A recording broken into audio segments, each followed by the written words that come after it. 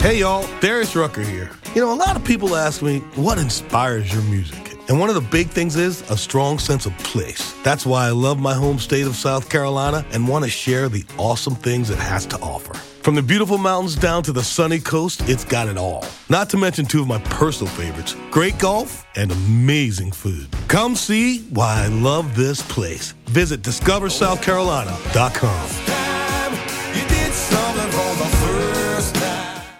When you visit Arizona, time is measured in moments, not minutes. Like the moment you see the Grand Canyon for the first time.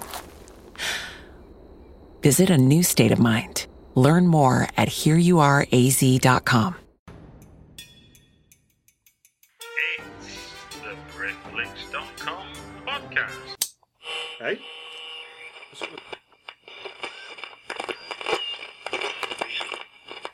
We interrupt this broadcast to bring you The BritFlix Frightfest Preview Podcast. Welcome to another BritFlix Frightfest Preview Podcast. Today I've got with me Mickey Keating. Hello, Mickey. Hello, thank you so much for having me. It is my pleasure. It is my pleasure. Just for the benefit of the listeners, as we had this in the preamble, I'm talking to you while you're 8 hours away from me, while downstairs from me, my relatives have just arrived from your time zone, and a little 21-month-old is not knowing what day it is because he thinks it's 11 o'clock in the morning like you are. And I feel sorry for the little fella. Yes, you're a saint for hosting me in such conditions. I appreciate it. It was, it's a pleasure's mine. I'm having a little break at the minute, so that's good. So, Psychopaths is your film. Yes. Do you want to give the listener a brief synopsis as to what Psychopaths is all about? Well, Psychopaths is my newest film. It's a collage of violence and glamour and chaos over the course of one crazy night as the soul of a legendary serial killer descends upon a city and may or may not awaken the demons within a bunch of what he calls vessels. So you have all these different storylines of all these crazy psychos wreaking havoc over the course of a single night.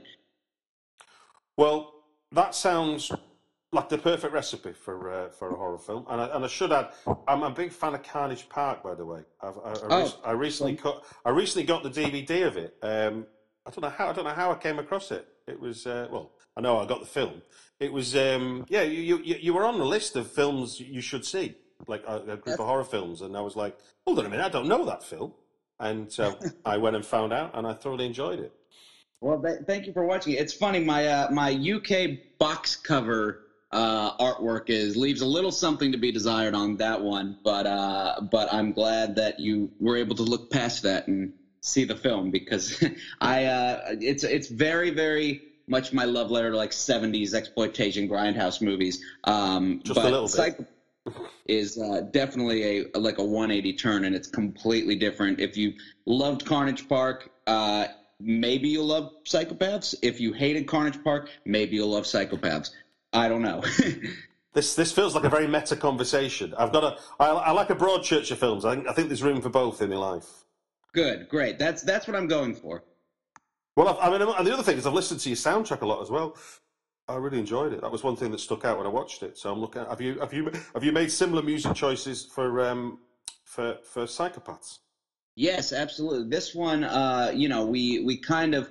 I had a lot of fun with Carnage Park, doing more pop music, less kind of soundtrack work. And so for Psychopaths, actually, it's front to back. It's all music drops. We cleared 18 songs, I think, and then we had. Gee whiz, really? Yes, it was chaos trying to get all that organized, and then we had two original artists make music. One guy's named Schaefer James, and he is incredible, and the other guy is named Kyle Regal. He's in a band called Cemeteries. Made some really insane atmospheric music, and it's really cool. And so we're hoping to get that out soon too. I love the fact that you've gone to such lengths as part of the music as much as the film. It sounds like the two dance together for you in terms of making a movie.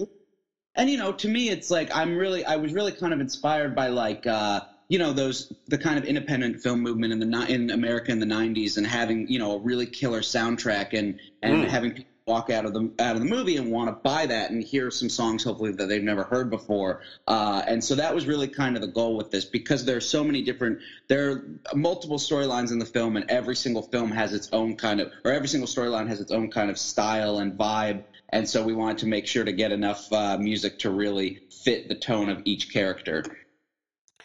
And I noticed that Larry Fessenden is making an appearance again in your movie. Oh, always. Yes. I owe quite a bit to Larry Fessenden. And so I always I'm going to keep casting him in my films until he says enough. Really? Yes. Love him. In what is it? What have you learned from him? Because obviously that guy, I guess he's forgotten more than we'll ever know.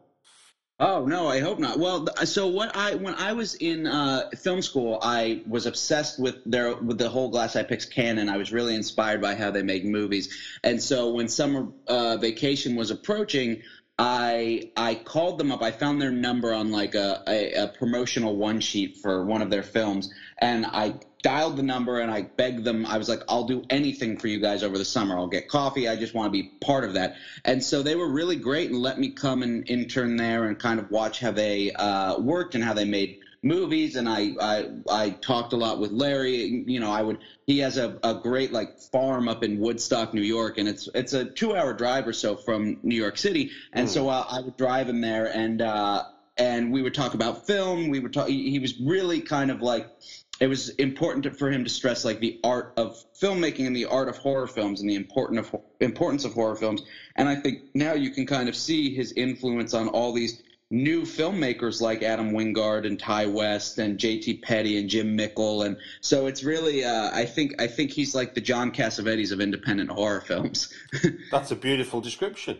I like what you're saying. And so what you're saying there is it's not, we don't just rattle off horror films. We should be conscious that we're making films, but they're horror films. That's what you're saying. Absolutely. And and the importance that horror films can have a commentary, and horror films can be saying something about our society and not just be violent or scary. They can be all of those things, but they can also have an artistic kind of commentary or significance to them. I think that really kind of molded my 19-year-old brain tremendously.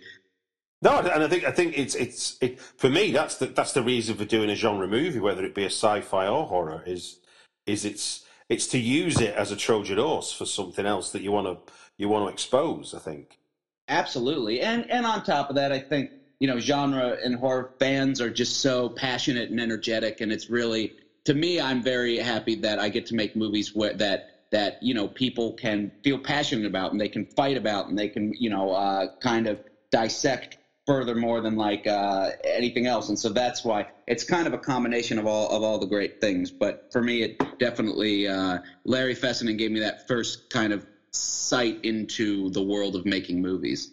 Now, not to make you repeat something you've already said, you've got quite a prestigious slot at Fright Fest this year, haven't you? We were just talking about when your I think films. I'm losing for a second. Are you still got me now? Yeah, I got you. Okay, I was just saying that that forgive me for making you repeat something we've kind of already said before we started the show, but you've got quite a plum slot in terms of your timing in the festival where your film's going to be showing. Yes, absolutely. So we're one of the opening night films at Fright Fest, and to me, like, I couldn't be more honored. And they are the most supportive, incredible film festival. And yeah, they've given me some incredible opportunities over the years. And when I saw that announcement, I'm even honored that they reached out to want to see the film, just because those guys are all so great. But they're a huge film festival, and they program really important and really exciting things. And so even to just have Paul and Alan reach out to me about seeing the movie, I was like, oh, that's incredible. So I sent them the link. And then when I saw the announcement that we were one of the opening films, I was literally like, I almost fainted. It was such an honor. So, I think we got a lot to live up to with the other films that are playing that night. But I'm very, very humbled to be a part of that. It's like what's the phrase? My friends of mine who used to be in a band. It's sort of when it's because it's the 3 films as opposed to the 6 during the full days because you're opening night. It's like there is no competition, but I will win. Yes, exactly. But yeah, no, it's just such an honor to be there, and to be able to have my film play for such an audience. So I'm very I would take any spot really. and it's one thing I don't know, over the years I've covered Fright Fest doing preview podcasts. It's one thing I've never discussed, but this year I seem to be focused on it. I think it's probably because I don't know if you know, the festival moved to kind of like an outer London cinema last year. And this year it's returned back to Leicester Square, which is kind of home of the film premiere. It's where all the chutzpah go. When the big movies open in London, that's the big square where you'll see people will have brought production values to the red carpet. And the triumphant return. Yeah, exactly. Yeah. So in that sense, your film's going to be showing at it's going to have its European premiere at sort of film premiere central in a way. Oh, it's so incredible. It literally is just like, it's very it's definitely a high point. And really, I mean, it makes it kind of all worthwhile because making a film is it's always traumatic. I've made 5, but there's never been a movie that I've made that's gotten easier to make or been more kind of stressful. And so, I mean, this is really what you work for when you're in like the depths of editing. You hope that you make something that anybody will be interested in. And so it's a really great payoff at the end of a long road. Indeed.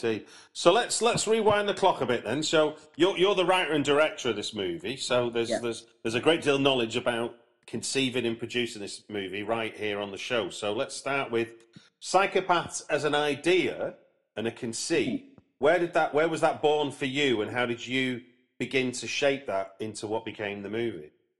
Well, I made a film called Darling in November 2014. Mm-hmm. And, during that time, I was also because Darling's an homage to Polanski, and it's an homage to kind of Jean-Luc Godard's films, and it's, all these kind of different, The Innocents, The Haunting, those kind of films. But also, I was really inspired by 2 Robert Altman films, which are That Cold Day in the Park and Images. And around time, absolutely, okay. Masterworks of like surreal kind of character descents. Yeah.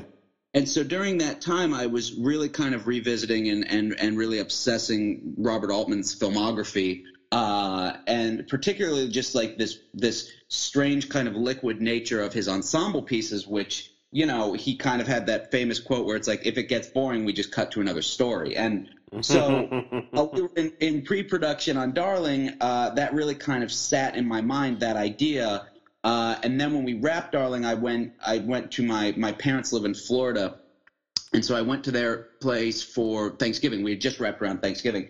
And so I started coming up with this idea of just like an ensemble piece, another kind of like psychopathic, surreal ensemble piece, because I was still on that train of like, the real kind of hallucinatory, surreal movies. And then that kind of sat there for a little while. I didn't start writing it, but then slowly but surely, while we were making my film Carnage Park, the idea of doing a multi-story ensemble piece about psychopaths really clawed its way out of my brain. And that's kind of the way that, I don't know why that's the way that my brain works, but I'll have a kernel of an idea for a movie, and it will sit there for a long time subconsciously, and then one day it'll just show up and the movie will be there.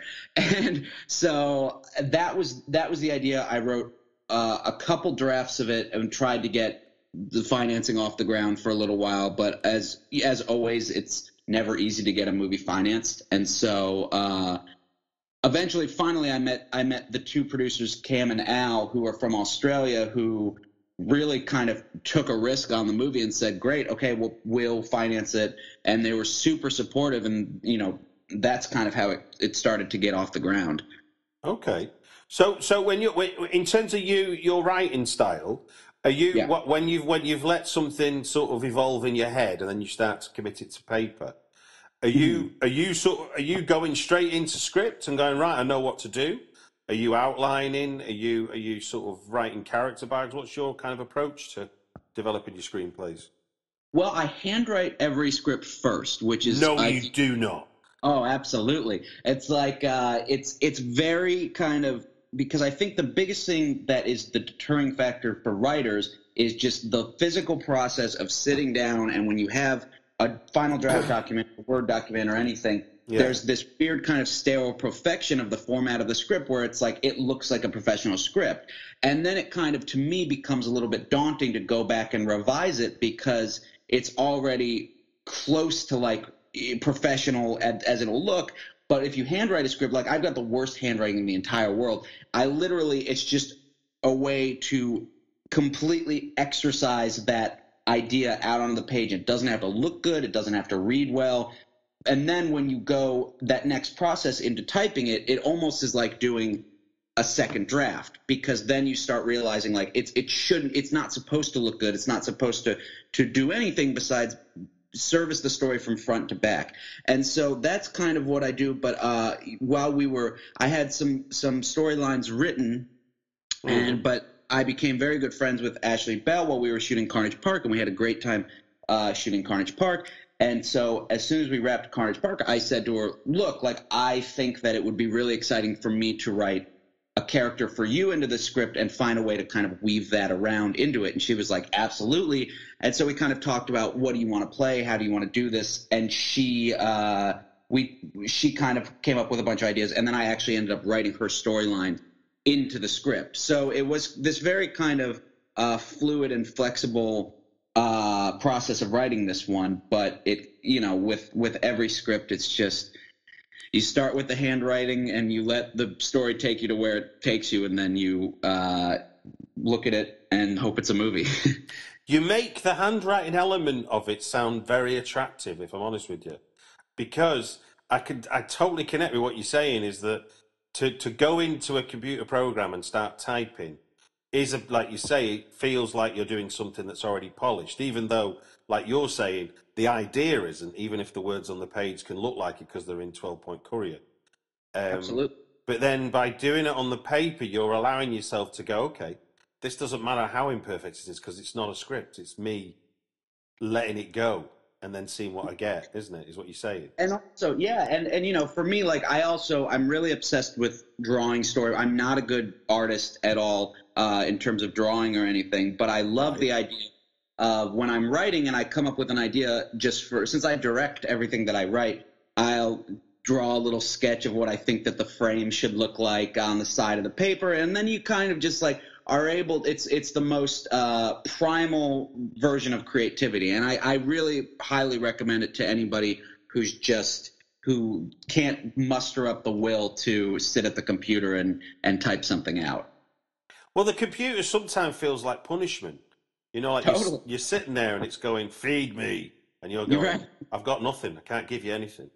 Absolutely. And then you're like, because for me also, I like to sometimes go away from the computer just because it's like, if I write a half a page, I'm like, oh, well, what can I look up on the internet? How can I spend 35 minutes looking up movie trivia or something? And then I get just distracted. So for me, it's just notebook. Sometimes I go outside and just go crazy with it. Sounds like it's like you're fighting the organic and then the process that you have to go through in the end to get it to finish. I like that. Totally. Absolutely.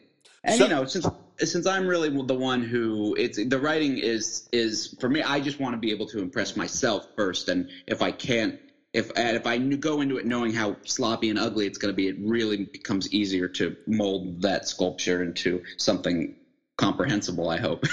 Well, no, because it's interesting because just your attitude there, because there's the famous thing, Ernest Hemingway, who says, when you're writing for the first time anything, you have to wake up in the morning and accept what you're going to write is shit, because it will change, because nobody's ever wrote, I mean, I'm sure there's an exception somewhere, but rarely does anybody write the first thing that they commit to an idea and go, ta-da, it's finished, apart from bad stuff, Absolutely, absolutely. It's true.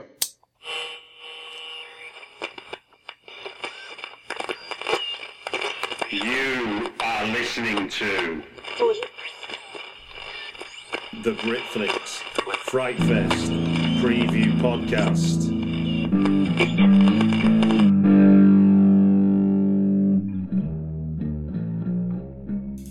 So, what would you say were the storytelling challenges of that? Especially like you consider now, you just told me that you kind of wrote it and then introduced a new character as well. So, what for you were the storytelling challenges for bringing Psychopaths together? Well, I think, it's funny because I think, as it always is that the script inevitably is always different from what you film. And what I really do encourage is improvisation. I encourage ideas being brought to every single day of production by the actors, because that's really important to me. And the way that, so I meticulously storyboard the film, but in my mind, it's like, okay, the frame is the stage, and now within those borders, they can do whatever they want to a certain extent. Obviously, it's like we're not going to completely change the scene, but dialogue scenes can go on longer.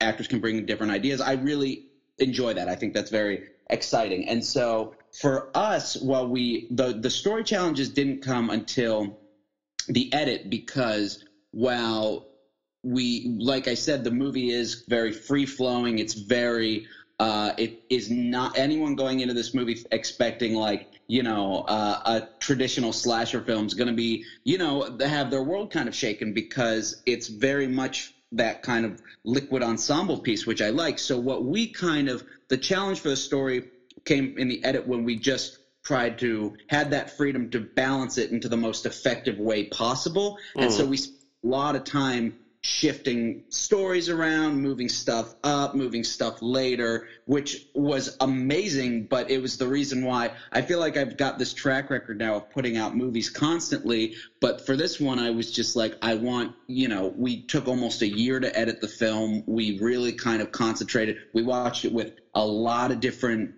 small audiences just to get that kind of feeling. Because when you can feel a movie dragging, and there's nothing worse than watching it with people, because then you really feel like it's dragging. And so we just that was the storytelling complications first and foremost. I think came from the edit. Okay, so you were confident you had the pieces for the jigsaw, but the editing process allowed you to maybe change the final image the jigsaw was to become, as it were. Absolutely. And I think that I've never, with every movie that I ever make, I always want to try something new. And if a movie's not challenging, you shouldn't make it, because you should want to pull all of your hair out by the time the movie's done. And so for me, that was really the exciting thing, because it was like, I know that each one of these stories could be their own individual horror film. So right. now the process is having them really, and granted, there are transitions that we couldn't just go hog wild with the film, because there are certain transitions that lead into other things. There are certain things that kind of like, mesh together, but it's a lot. I'd say it's probably 50% completely calculated in terms of narrative, and then 50% kind of freeform when we came to the edit, which was really crazy, which was awesome. But without spoiling, can you give an example of where something was at one part of the script and ended up being shifted in the edit to a very different place in the film? Is there any way you can illustrate that?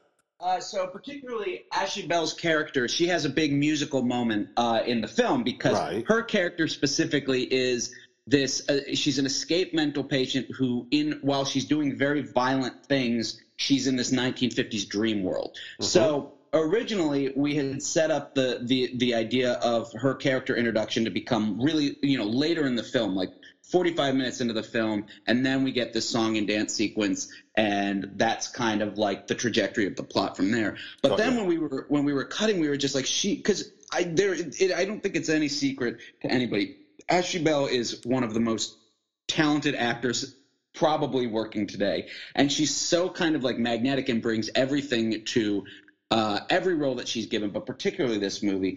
And so we were like, well, why not? We have the freedom. We can definitely introduce her character earlier and introduce this song earlier. And so we ended up moving that earlier into the film to kind of really, really have everyone, excited for her to show up. And so that was one examples. There wasn't anything particularly like insanely dramatic. I'd say we stayed fairly close to the relative intention of the plot flow, but happy things like that were really exciting. Nice one. No, it sounds really good. It sounds like really.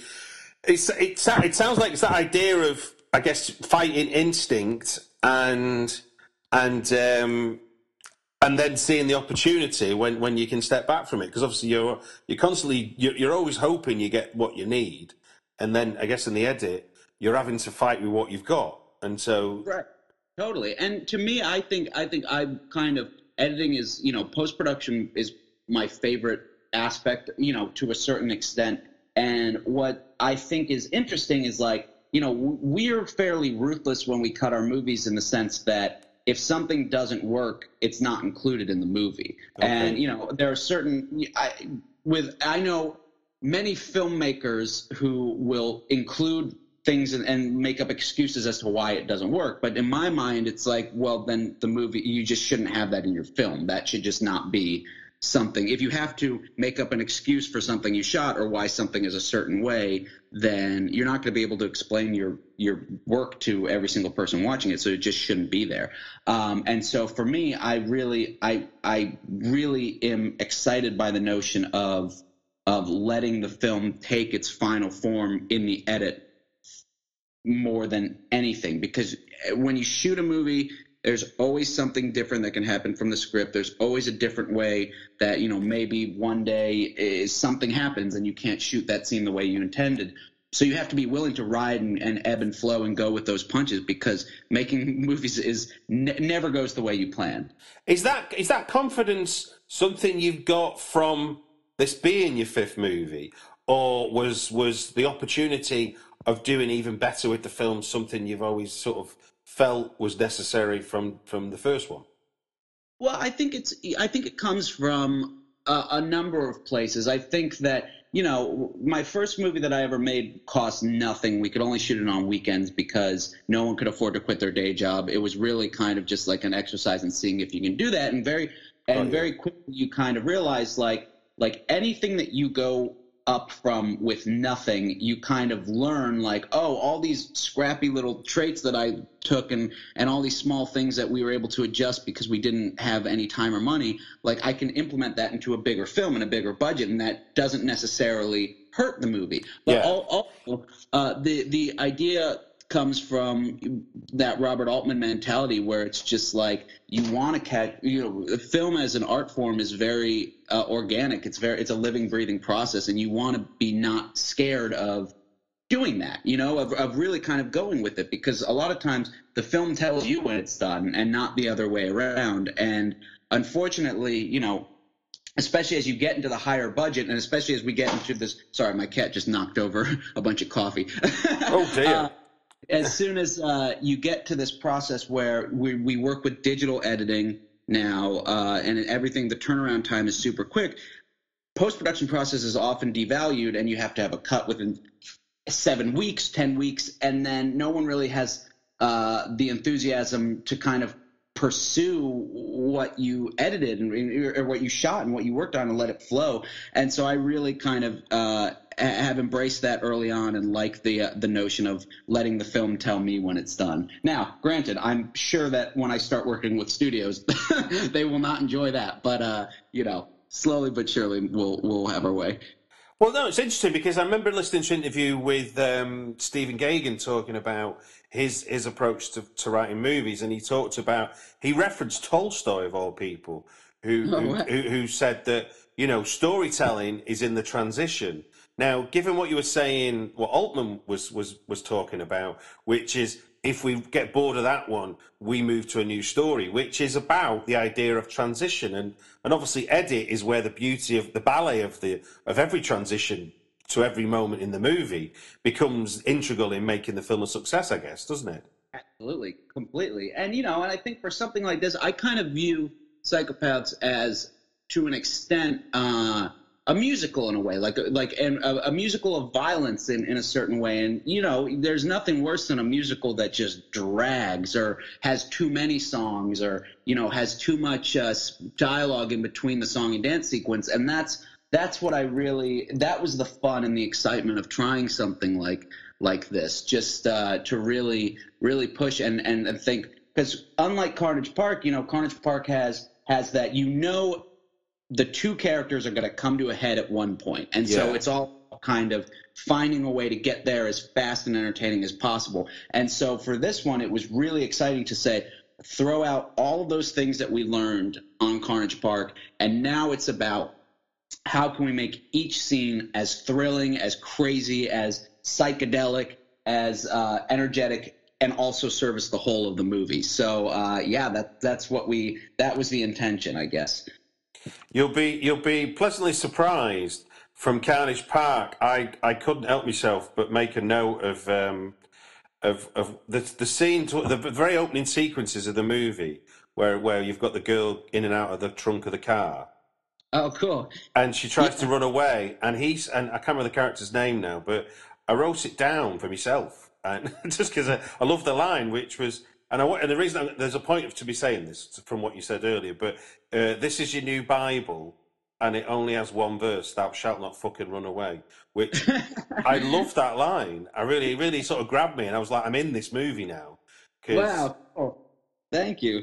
You're welcome. But the reason I ask is because you said before that you kind of have you're kind of liberal with what the script says and what your actors do in terms of allowing them to improvise and stuff. So on the first level, was that something that was scripted, or did that come out of your sort of stretch, your willingness to let the actors stretch what they're going to say in the scene?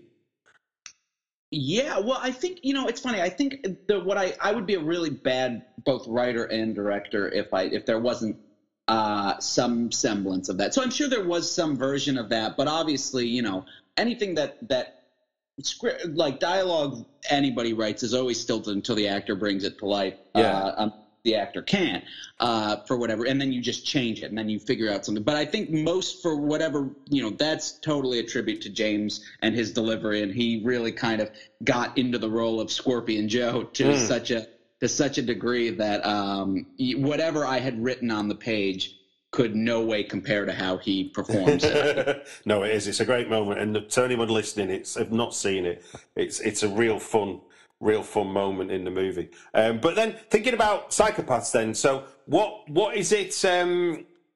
What are you doing with and for your actors when you're on set? Then, so they've got the script. You're blocking it out. You know what you want to do. Obviously, money is an object. It is that we can't have. It's not infinite. So you haven't got all day to do stuff. But so how do you balance that sort of give and take between what you need and also discovering what they can give you? Well, I mean, I think what my key point, like the thing that I really, really try to do is be as prepared as possible in terms of what we're framing and how I want the blocking to be to some degree, because we only shot Psychopaths in it ended up being 17 days all in. Blimey. Which is a nightmare to think. So my job as the director, in my mind, is to make sure that all the technical elements of what the frame should be are thought of more than ever, before we even step onto set. So what I do is I storyboard. I try to do it 3 times. I usually only get to 2.5. I have my new project that I'm working on. I'm actually cutting animatic, which is even a degree crazier. But so what I do is, so me and the cinematographer, we sit down and we talk about everything, how we're going to do it. We walk through it. Then before we even shoot, we go through the shot list and we decide, like, okay, if we shoot shots 1, 6, and 7 first, then we don't have to change the lighting to, we can adjust the lighting faster than having to flip the entire room. And then from there, by the time, and then when we're on set, everybody, including like the person standing by the crafty table, gets a shot list. So everybody knows what they're working towards, and everyone knows, like, this is the amount what we have to get through today. And so from there, that creates an efficiency for the actors to really kind of come and free flow and work within that kind of stage like I kind of talked about. And for me, you know, I'm not an actor. I don't really I just get tremendous pleasure in watching my words come to life and giving them that kind of like, once they take on the character, it's their character and they can do whatever, you know, say whatever, express, do anything like that. And so, yeah, that's kind of, I just get to watch. And with someone like Angela or Ashley or James, of course, you know, they're so good that really there's not a lot of directing on my part from that part. Now, I've only seen the trailer for your movie, but stylistically, it's a very different look and feel to Carnage Park. Yes. I can only use that as a comparison to the film I've seen of yours. But so what was your conversation with the DOP about what you were going for with this? I mean, there seems to be a real, you know, from what I can see of the 2 minutes, there's a real luridness to Psychopaths. So how did that conversation sort of start and develop with your DOP?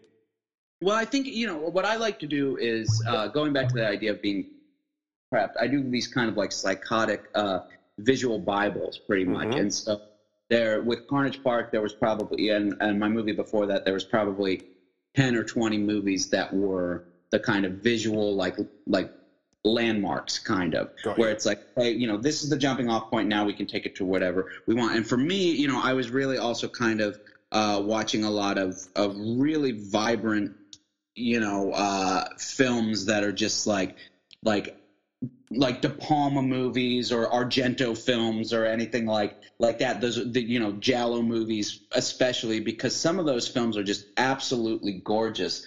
And what my intention for this was I was just like, I wanted to make something, because Carnage Park's kind of bleak. It's very like yellow tint washed out. My movie before that, Darling, is black and white. And so our approach was to do something as vibrant and arresting as possible. And so we got a brand new set of, well, they weren't brand new, but we got this collection of these old, I think they were Zeiss lenses from the 60s. And so, wow, really?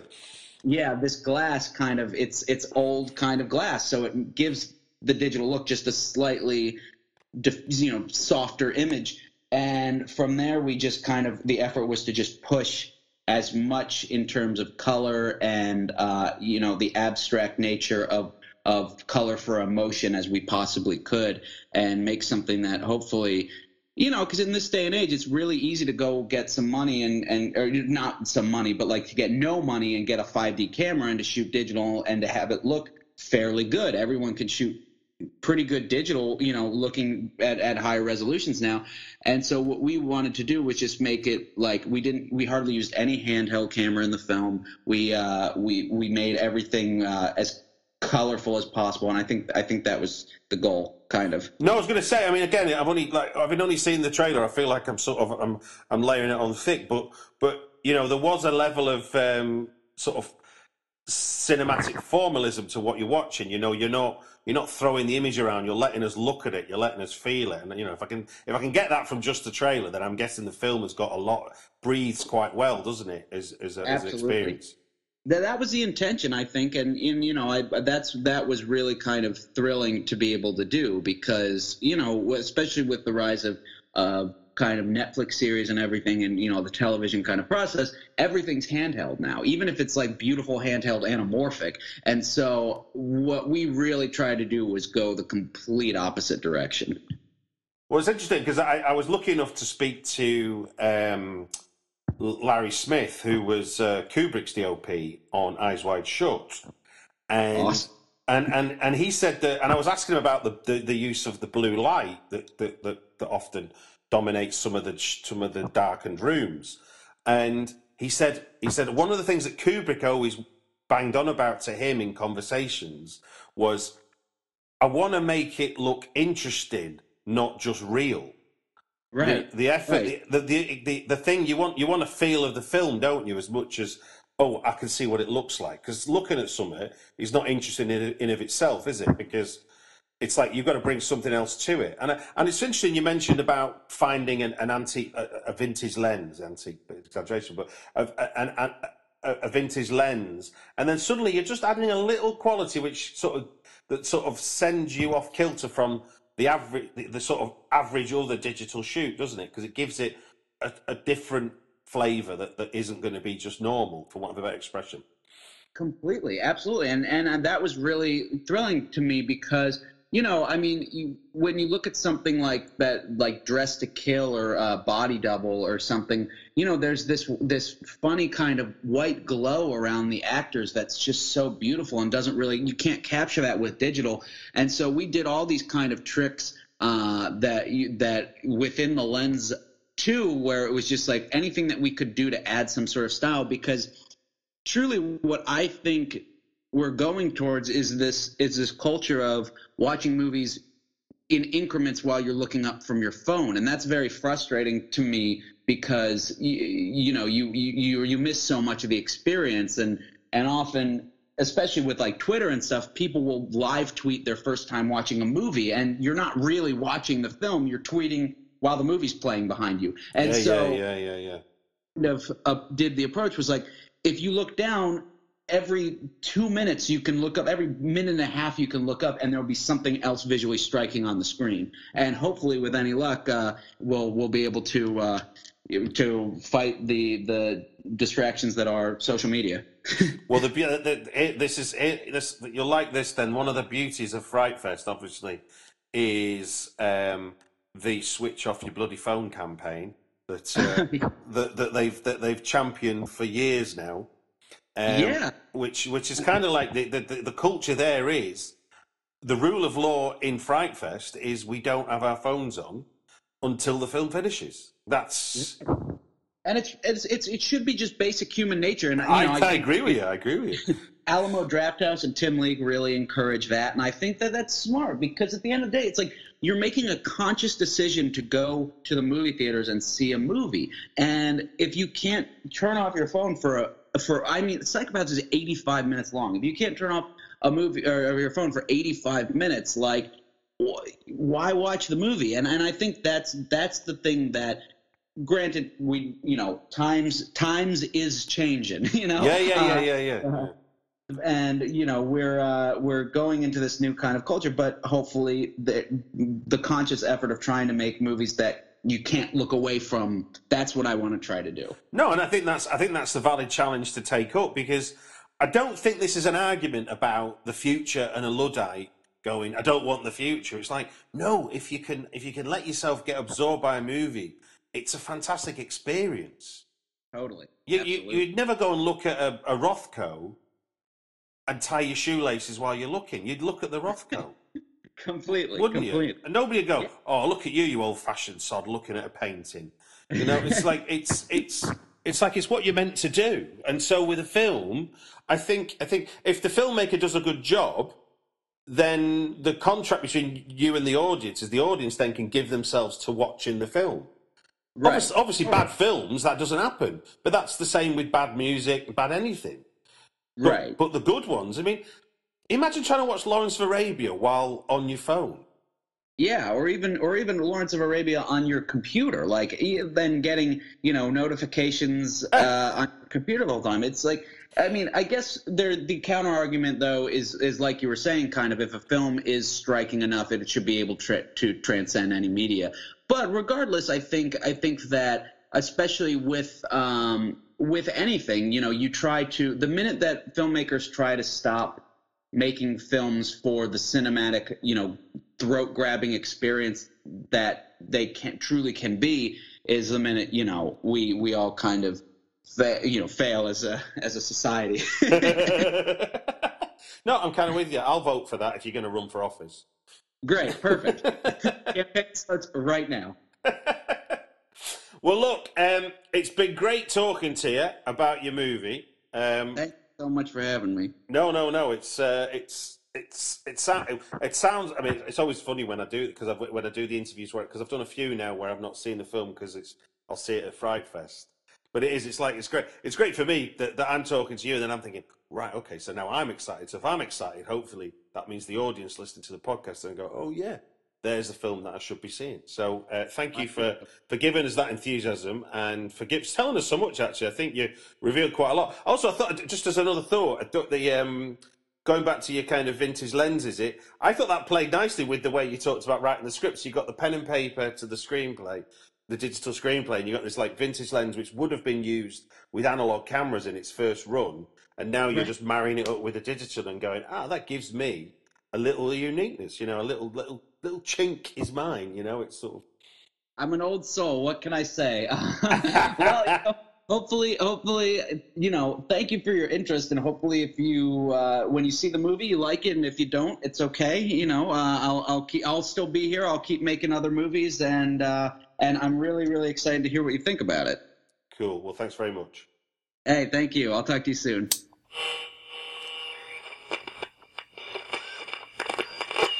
You have been listening to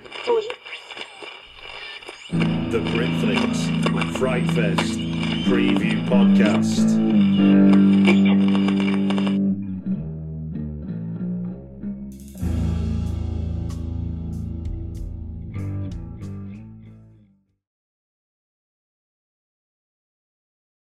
Hey y'all, Darius Rucker here. A lot of people ask me, what inspires your music? And one of the big things is a strong sense of place. That's why I love my home state of South Carolina and want to share the awesome things it has to offer. From the beautiful mountains down to the sunny coast, it's got it all. Not to mention two of my personal favorites, great golf and amazing food. Come see why I love this place. Visit discoversouthcarolina.com. You did something for the first